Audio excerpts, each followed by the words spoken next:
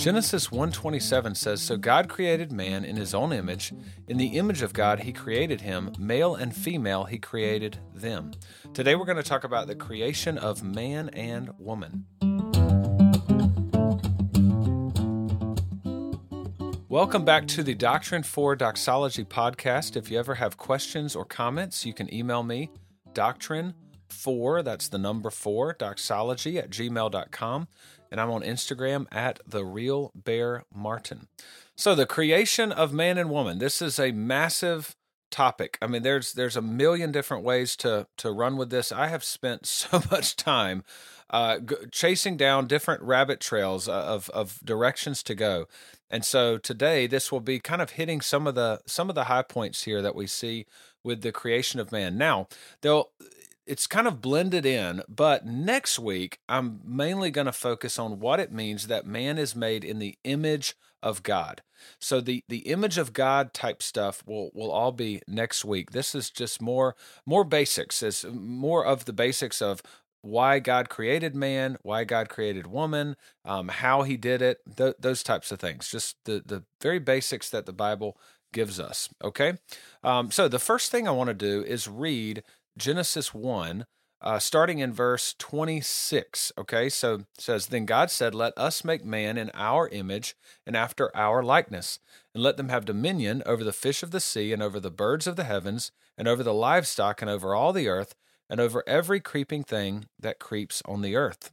Verse 27, "So God created man in his own image. In the image of God he created him. Male and female he created them." The first thing we got to address is this weird sentence at the beginning of 26, "Let us make man in our image and after our likeness." So God is speaking there, the one true God, singular God, yet there's plural pronouns being used. Now you can read forever and ever and ever on different different interpretations of this. And so lots of opinions out there, but here is mine. I think what's happening here is that we are given a concept of plurality in unity, okay? And I'm going to explain more what that means in a second. But basically, Moses is writing this, and he is not fully aware of the Trinity.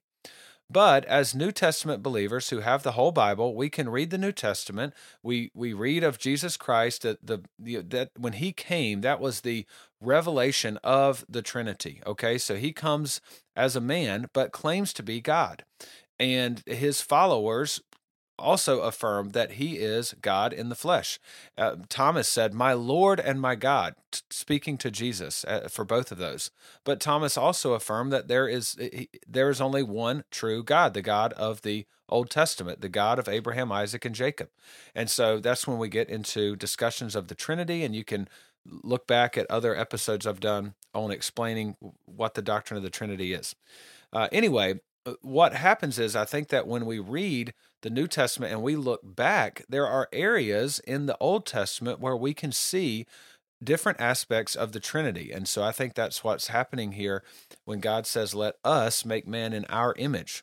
I do not think he is speaking to some sort of divine council. That's an opinion out there. The reason for that is because when we read the next verse, it says, "So God created man in his own image. In the image of God, he created him." So we're back to singular pronouns. If God was truly talking to a divine council, if you will, of all these different beings, then you would expect the pronouns to be plural all the way through. But rather, God creates man in his own image. So there is only one true God, but in some way there is a plurality in unity. And I think, again, this is supported by the last phrase of verse 27. It says, "Male and female he created them." So listen to all of 27. So God created man in his own image. In the image of God, he created him. That's all singular pronouns. But then, male and female, he created them. So there's a plurality in unity. We see this in the Shema, okay? In the Shema, that's Deuteronomy 6:4. Every devout Jew, devout Jews, I guess, still say it, but They would have said this every day when they woke up. Hear, O Israel, the Lord our God, the Lord is one. Okay? Now, John MacArthur, talking about that verse, the Shema, he says this: the intent of these words was to give a clear statement of the truth of monotheism, that there is only one God. Thus, it has also been translated, the Lord is our God, the Lord alone. The word used for one in this passage does not mean singleness, but unity. The same word is used in Genesis 2:24, where the husband and wife were said to be one flesh. Thus, while this verse was intended as a clear and concise statement of monotheism, it does not exclude the concept of the Trinity. So once again, when we read the New Testament and look back at the Old, we can see these concepts of the Trinity. They're revealed. It's kind of like James White, I think, described it as you're trying to walk around a room with all this stuff in it, and the lights are off, and you may see little shadows of furniture or whatever, but when you turn the lights on, you see it. Now, you're in the same room, all the furniture was there the whole time, but now with the light on, you see it better. And that's kind of what the New Testament does for the Old Testament. It shines the light on some different things there, okay? And so that's I think what is happening here when it says, let us make man in our image, okay? Now, the next thing I want to cover here is this. It's called the creation mandate or the cultural mandate. Different ways of referring to that. And so it's verse 28, Genesis 1:28. And God blessed them, and God said to them, be fruitful and multiply and fill the earth and subdue it, and have dominion over the fish of the sea and over the birds of the heavens and over every living thing that moves on the earth. So I think there's three parts to this creation mandate. The first is a blessing, okay? God blessed them, and then he's going to give them two commandments. That's the second and third part: be fruitful and multiply, and then also to have dominion and subdue the earth, okay? So first off, the blessing. What does it mean that God blessed them? Several years ago, I was able to watch a free video series that was put on through Dallas Theological Seminary, and basically it was just a recording of a seminary class on Genesis. So it was several lectures, and I don't remember the professor's name, but I did enjoy this free course that they offered, and I remember him talking about this phrase because I have notes in my Bible referencing this. That when he talked about what does it mean that God blesses someone, what does it mean to be blessed? And his definition was to bless is to confer fullness of life, okay? So if something is a blessing to you, in a way, it gives life to you, a fullness of life, a more full life, if you will. So someone that blesses you, their blessing, that may energize you or encourage you or help you. Think about like if you're in a tough financial time and you can't pay rent and someone gives you some money to help you out, that's a blessing. That gives a fullness of life. Obedience to God brings blessing. I'm not talking about prosperity gospel type of blessing, but a man and woman who are faithful to each other and who raise their children according to the Bible will have a fullness of life that non-believers who are in an unfaithful marriage will not have. There is a richness to life when we live the way that God has for us, okay? Psalm 1:1-2 says, blessed is the man who walks not in the counsel of the wicked, nor stands in the way of sinners, nor sits in the seat of scoffers. But his delight is in the law of the Lord, and on his law he meditates day and night. So I think that's a great definition by that professor. Of course, he's a professor, so he's a pretty smart guy. But to confer a fullness of life, and that's the way we have to think about the commands that God gives us. Because the next two things, as part of the creation mandate, are commands: to be fruitful and multiply and fill the earth, and also to subdue it and have dominion. Okay, those are commands, But those commands from the Lord are wrapped up in a blessing. It is a blessing to obey the commands of the Lord. The cultural or creation mandate here is not supposed to be a burdensome task. It is a blessing to fulfill. There will be fullness of life in this blessing, okay? Now, yes, because of sin, there are difficulties now, but it is still a blessing because God said the same thing to Noah, and God blessed Noah. This is Genesis 9:1, and God blessed Noah and his sons and said to them, "Be fruitful and multiply and fill the earth." And of course, he gave Noah dominion, okay, over the earth. So this is still a blessing, even though we live in a sinful world. The second part, of course, is to multiply, be fruitful. And this command is linked with the next command to subdue and have dominion over the earth. Humans will need to multiply in order to properly govern and have dominion over the earth. Okay, so they were to Adam and Eve were supposed to have dominion over the earth, to cultivate it, to provide for the earth to flourish. Okay, so that was their original task given by God. Also, subdue does not mean abuse. This is not some sort of selfish exploitation, okay? We are like a head servant who is given responsibility of maintaining our master's house. The head servant seeks to beautify the master's property. He desires things to run properly. He desires the grounds to be well kept.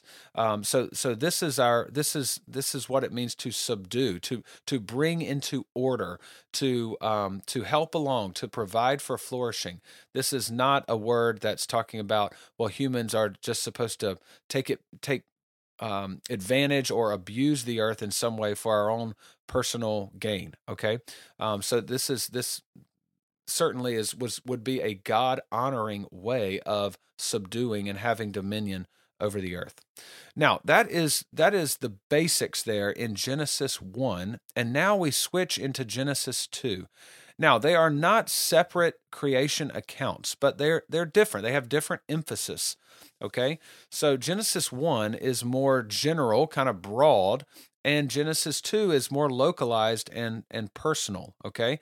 Genesis 1 emphasizes God's transcendence in creation, and Genesis 2 emphasizes God's immanence, his presence in creation. He's going to walk with Adam and Eve in the cool of the day. He's going to give Adam a specific command. He's interacting with Adam on a more personal level. That's the creation account in Genesis 2. That's the view that it gives us, the camera angle, if you will, of that it gives us with creation.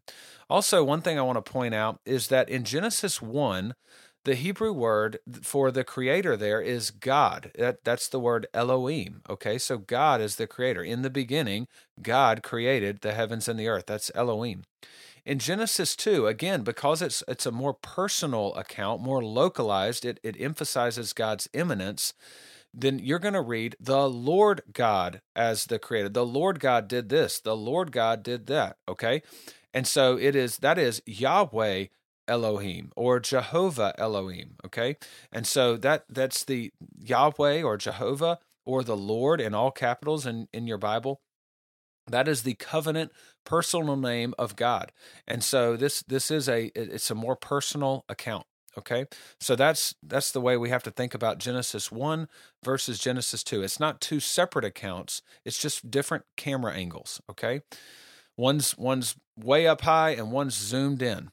Now, when we read about the creation of man in Genesis 2, I'm going to start out in verse 7. So Genesis 2:7, then the Lord God formed the man of the dust from the ground and breathed into his nostrils the breath of life, and the man became a living creature. Okay? So in Genesis 1:27, we're simply told God created man, and then male and female he created them. In Genesis 2:7, we have more specifics.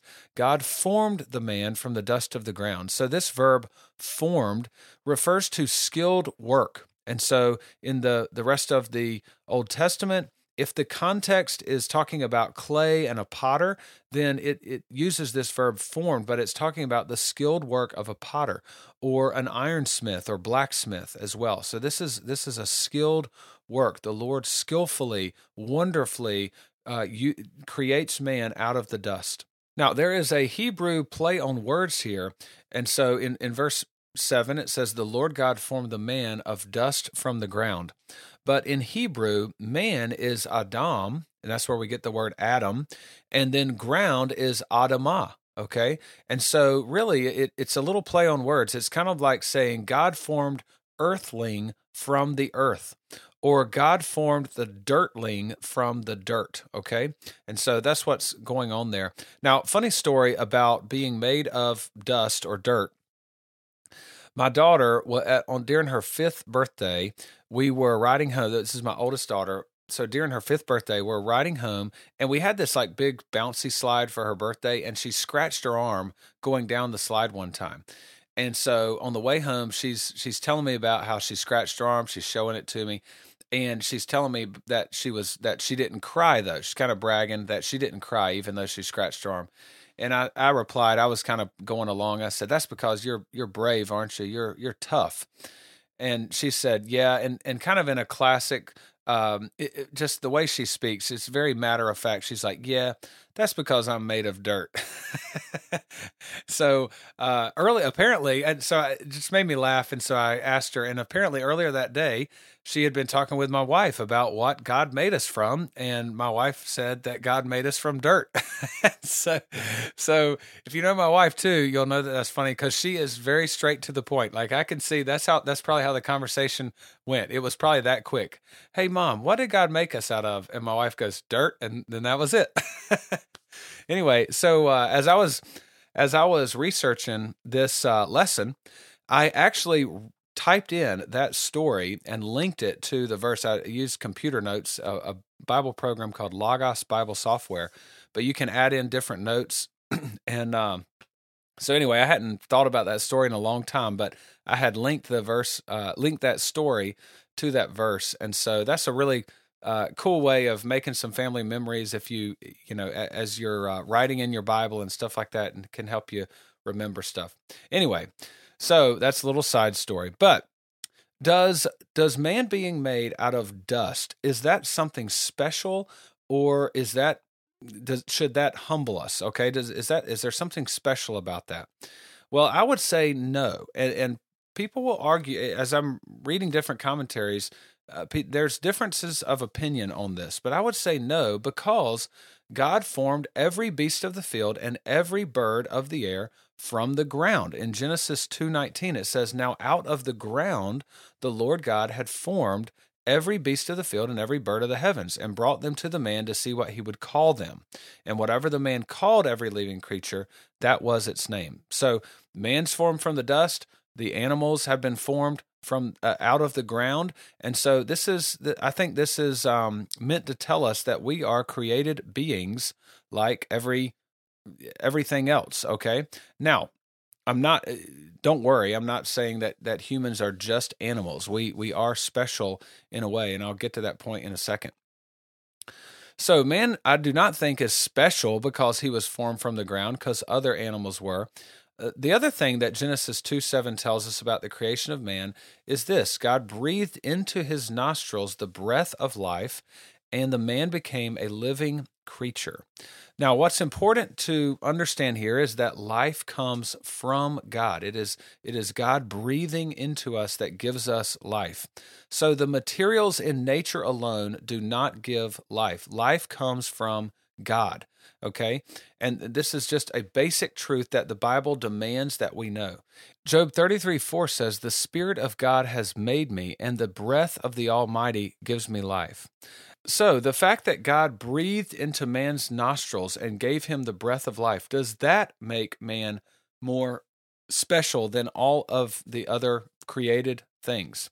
Well, this is where it gets really tricky, because I've spent a ton of time actually researching this, and there are still different opinions. Now, here's how the argument goes. The verse, Genesis 2:7, when it says that God breathed into his nostrils the breath of life, the breath there of when it's that phrase, the breath of life, the word for breath is different than what's typically used of the breath that all animals have.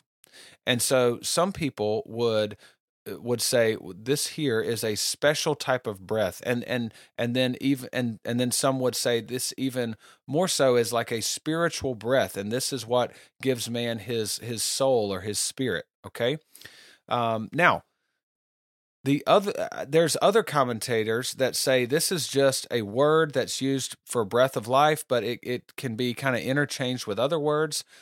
So it's also used, that same word is combined with another Hebrew word for breath, and it's used in Genesis 7:22. This is again talking about the flood, Noah's flood. Everything on the dry land in whose nostrils was the breath of life died. So it's used there, and this is certainly talking about everything on dry land, all creatures, not just mankind. Okay. So there's different arguments of, is this breath a special breath, or is this like the breath of life that every living creature has? And so that's I'll leave that up to you to to read on your own. As I read the different passages that use these words, I'm not convinced that this is some sort of special spiritual breath. I just don't get that as I'm just simply reading the text. Rather, I think what's being emphasized is that man is made from dust of the ground, and God breathes life into him like everything else. But it is the position that man is given that makes him special. He is created in the image of God. Again, we'll talk about that next week. But he is given dominion over all the animals, and he names them.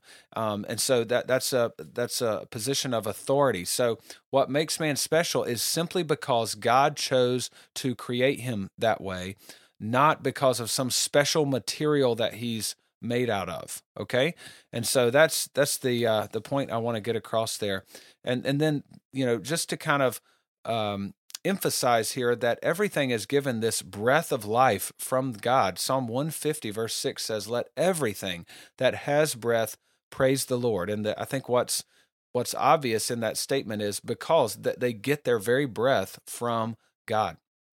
Okay, so that's kind of that's how man was made.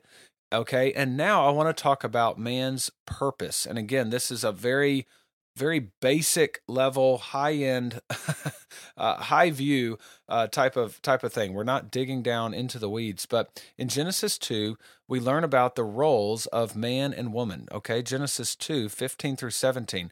Then the Lord God took the man and put him in the Garden of Eden to work it and keep it. And the Lord God commanded the man, saying, "You may surely eat of every tree of the garden, but of the tree of the knowledge of good and evil you shall not eat, for in the day that you eat of it, you shall surely die." Okay? So I think what's happening here, one way to look at this is that man, or Adam, functions as prophet, king, and priest. And so that's what I want to show you here. First off, as prophet, Adam is given, there's no, at this time, woman has not been created yet. So there's no one else on earth, but Adam is given the words of God. Okay, he's in that way, he's a prophet of God. He is given the words of God, and it is Adam's responsibility to pass this on. So in that respect, he's a prophet. He's also acting as a king. In Genesis 1, mankind is given dominion over the earth, and in this way, again, we can think of him as king. Adam also names the animals. In the Bible, naming something indicates your authority over it. In a commentary I have on the book of Genesis, talking about this, it says, to confer a name is to speak from a position of authority and sovereignty. Okay, and then as an example, when Nebuchadnezzar conquered Judah, he took some of the brightest young men from the Israelites. The Hebrew names for three of these boys were Hananiah, Mishael, and Azariah. But you know them by their Babylonian names. Why? Because the Babylonian king Nebuchadnezzar, well, actually the servant working under Nebuchadnezzar, gave them Babylonian names, as if to say, you are King Nebuchadnezzar's possession now. You are Babylonian. You are under his rule. And so their names are Shadrach, Meshach, and Abednego, the three boys in the fiery furnace. Okay, so when you name something in biblical language, that's a way of having displaying authority over it. Okay, now as Adam named the animals, God used this to show Adam he was alone. There was no companion for him. Okay, so we've seen that Adam is functioning as a prophet in a way. He's a king, but also he functions as a priest. And this one is I think really important. And this was a lot of fun looking up and researching and getting a better understanding of. Adam is functioning as a priest. In Genesis 2:15, it says, "The Lord God took the man and put him in the Garden of Eden to work it and keep it."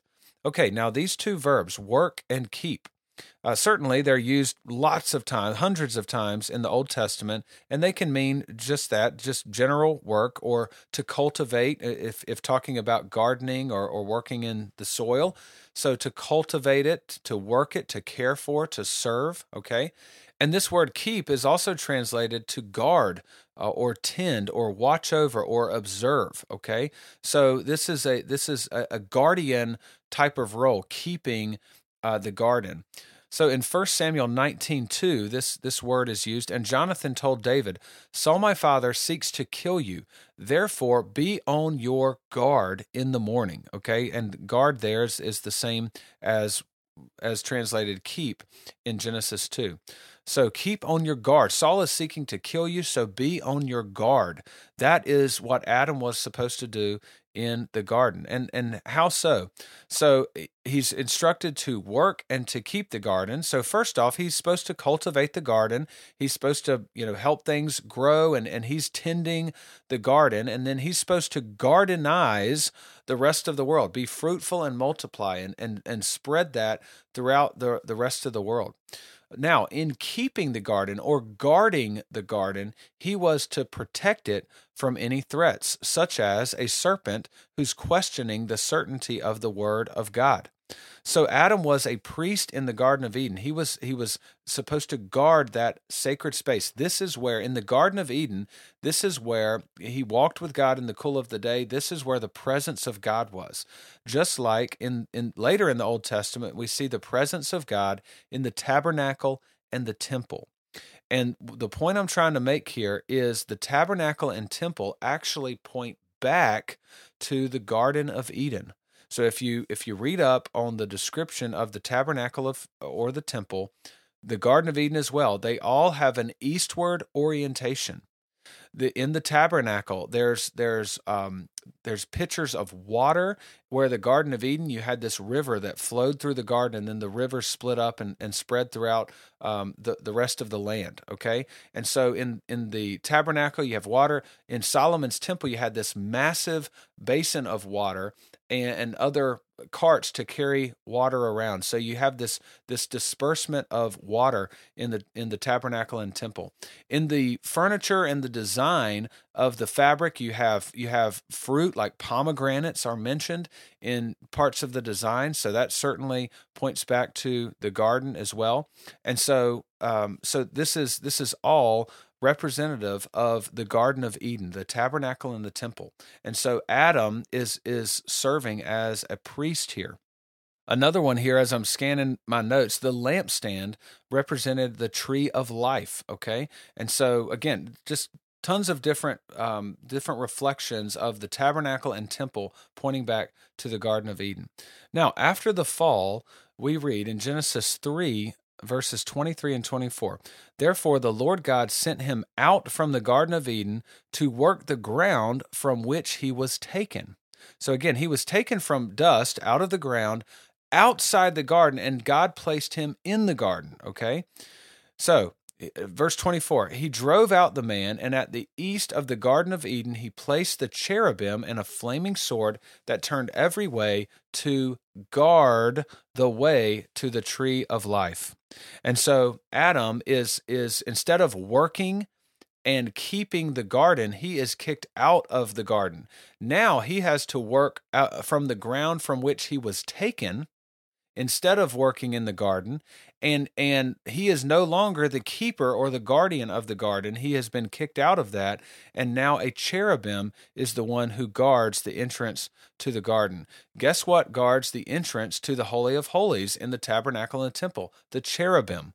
Now, the reason that I wanted to label Adam here as a prophet, a king, and a priest is because Jesus Christ is prophet, king, and priest. Jesus Christ is called the last Adam, or sometimes referred to as the second Adam. And you can read about that in Romans 5 and 1 Corinthians 15. But Jesus Christ is the Word of God. He's certainly king, and he is our great high priest. And he definitely was a guardian of the temple. Think about when Jesus comes in and clears out the money changers. So he is the great high priest. He fulfills all three of those roles perfectly. Okay. And so that kind of wraps up what I want to say about man's basic purpose laid out here in Genesis 1 and 2. Now let's talk about woman's purpose. So again, Genesis 1 shows that men and women are equal in worth. Okay. God created them male and female. They're both created in the image of God. And the creation mandate applies to both of them. Both of them are supposed to be fruitful and multiply, and both of them are to have dominion over the earth, okay? So they are both given that. Now remember, in Genesis 2, we have a more specific, localized account. We have a little more detail.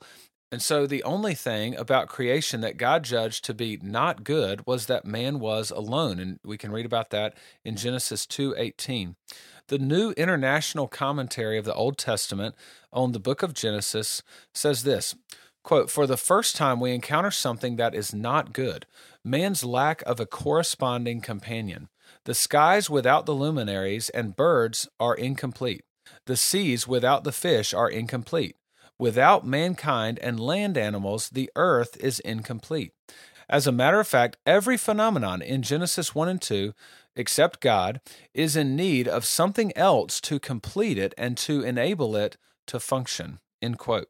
So God brings these animals to Adam seemingly for two purposes. Adam was to name the animals, and I think this is a display of authority over them by giving them names. Also, God was using this to show Adam that he was alone. Genesis 2:20 through 25 says, "The man gave names to all livestock and to the birds of the heavens and to every beast of the field. But for Adam there was not found a helper fit for him. So the Lord God caused a deep sleep to fall upon the man, and while he slept, took one of his ribs and closed up its place with flesh. And the rib that the Lord God had taken from the man he made into a woman and brought her to the man. Then the man said, 'This at last is bone of my bones and flesh of my flesh. She shall be called woman, because she was taken out of man. Therefore a man shall leave his father and his mother and hold fast to his wife, and they shall become one flesh. And the man and his wife were both naked and were not ashamed.'" All right? So, several different things to pull out of this passage. First off, woman is a helper fit for him. Now, helper can be viewed in today's culture. Some people would read this and automatically think in terms of a negative or maybe even like lower status. This is not the biblical view of woman as a helper that's fit for man. Again, the New International Commentary on Genesis, it says this: "Any suggestion that this particular word denotes one who has only an associate or subordinate status to a senior member is refuted by the fact that most frequently this same word describes Yahweh's relationship to Israel. He is Israel's helper because he is the stronger one." Okay? And so this word helper it's not a negative term, first of all. Also, woman is a helper fit for man. Now, this is translated different ways: a helper comparable to, a helper corresponding to, a helper just right for, or a helper suitable for. So this is the perfect helper for man. Psalm 30 verse 10 says, "Hear, O Lord, and be merciful to me. O Lord, be my helper." So again, here the Lord is called our helper. "And behold, God is my helper. The Lord is the upholder of my life." And so to be called a helper is not a derogatory thing. Jesus refers to the Holy Spirit in John 14 through 16 as the helper. Some in English translations give that. The helper, the advocate, the one who comes alongside you, okay? And so the Holy Spirit is also called a helper. Now, so woman is the perfect helper for man. We're also told in this passage that woman is from man. So God did not create another creature from dust. I think this is important. He creates the animals from the ground and he brings them to Adam. Adam names them. Adam is created from the dust. God doesn't reach over and get a new handful of dust and create woman. That would be two separate creatures. Rather, woman is created out of man. God, I heard one guy say God rips man in half and makes a woman. All right. So did the Lord God really use a rib of Adam to make Eve? Well, I think this word is translated rib mostly because of Adam's little poem afterwards. "This at last is bone of my bones and flesh of my flesh. She shall be called woman." So I think this is why it gets translated rib. But this word is used 40 times in the Old Testament, and almost every time it's used to describe the side of something. So it is used to describe the side of the tabernacle, the side of the Ark of the Covenant, the side of a building, the side of a hill, side chambers. Okay. And so this is the side in some way. And so some translations say a rib, but I don't think it's just the rib bone. Okay. You can think of it more again, like God is tearing man apart and making woman out of him. Okay, so woman comes from man, and again, I think that's important because this is not a separate creature that Adam is over. This is bone of his bones and flesh of his flesh. Okay, she's a helper for him, but she's also unified with him. Again, plurality in unity. Now, as far as authority, man names woman, and this is also a controversial topic as well. And so there's differences of opinion in man naming woman. Is that signifying that he has authority over her or not? Okay, so lots of different ways people will go. Well, I guess there's only two, yes or no, but lots of discussion in that. But notice that in Genesis 2, man calls her woman, and this is a very general description. But in Genesis 3:20, this is after the fall, Adam calls her Eve, and this is a specific name. This means the mother of all living or life giver. Okay, so in researching this topic, I came across an article written by Joey Cochran, and this is found on the Council on Biblical Manhood and Womanhood. So that's cbmw.org. And this article is titled "When Adam Named Eve." Okay, so in the article, he summarizes here that biblically Adam is responsible for the fall. Okay, so sin entered the world through one man, Adam. That's in Romans 5, and Eve was deceived, but Adam was the one who ultimately was responsible. Adam was what's called our federal head. Okay, so he is responsible. And he kind of represents all of mankind. So he's the one that's responsible for the fall and the sin that was committed there. Now, when Adam is first questioned by God, after they eat the forbidden fruit, God comes to Adam first. Okay, Adam is the one that's questioned. That's who God goes to first. And when Adam is first questioned by God, he blames the woman. After God gives the punishments to the serpent, the woman, and to man, Adam finally takes responsibility. And so Joey Cochran says this about this event. He says, Adam naming Eve conveys his authority over her and in turn over all the living. His naming of her not only represents his commitment to his commission as head, but also confesses his faith in God's redemptive plan. As mother of all living, Adam knows she is the mother of the redemptive seed that will crush the head of the serpent. And that's found in Genesis 3:15, kind of the first hint at the gospel. Let me read this here. Genesis 3:15. And I will put enmity between you and the woman, and between your offspring and her offspring.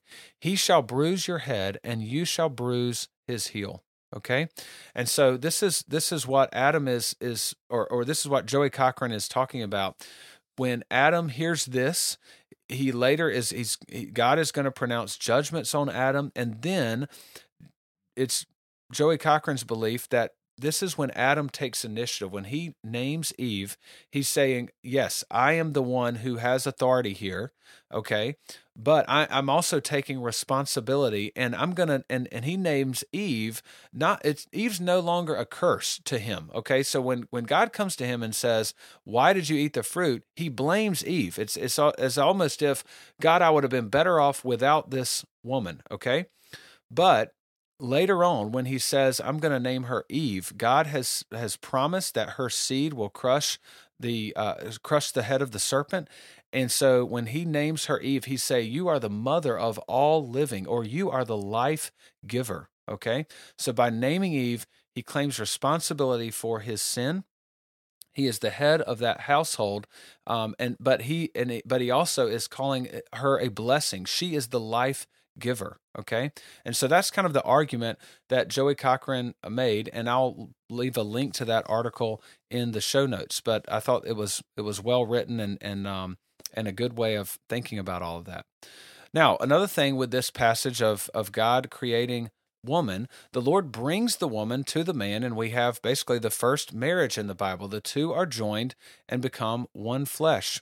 And then we have this verse, Genesis 2:24, therefore a man shall leave his father and his mother and hold fast to his wife, and they shall become one flesh. So in closing here, God created male and female in his own image, and God uses that relationship in different ways to reveal himself to us. Throughout Scripture, this picture of male and female, especially marriage, teaches us different things about God and relationships. So God uses this, male and female, man and woman, husband and wife. It's a picture that God uses to teach us. And I think one of the best examples of that is in Ephesians 5. This is a lengthy passage, Ephesians 5:22 through 33. But this is how we'll close out this episode. There's some ties back into the creation of man and woman, and so that's why I've chosen this one. Here we go, verse 22. Wives, submit to your own husbands as to the Lord. For the husband is the head of the wife, even as Christ is the head of the church, his body, and is himself its Savior. Now, as the church submits to Christ, so also wives should submit in everything to their husbands.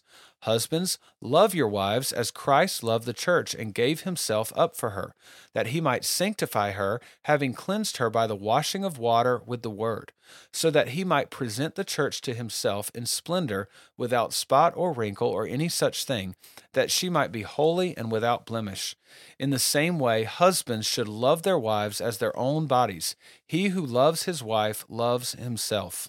For no one ever hated his own flesh, but nourishes and cherishes it, just as Christ does the church, because we are members of his body. Therefore, a man shall leave his father and mother and hold fast to his wife, and the two shall become one flesh. This mystery is profound, and I am saying that it refers to Christ and the church. However, let each one of you love his wife as himself, and let the wife see that she respects her husband.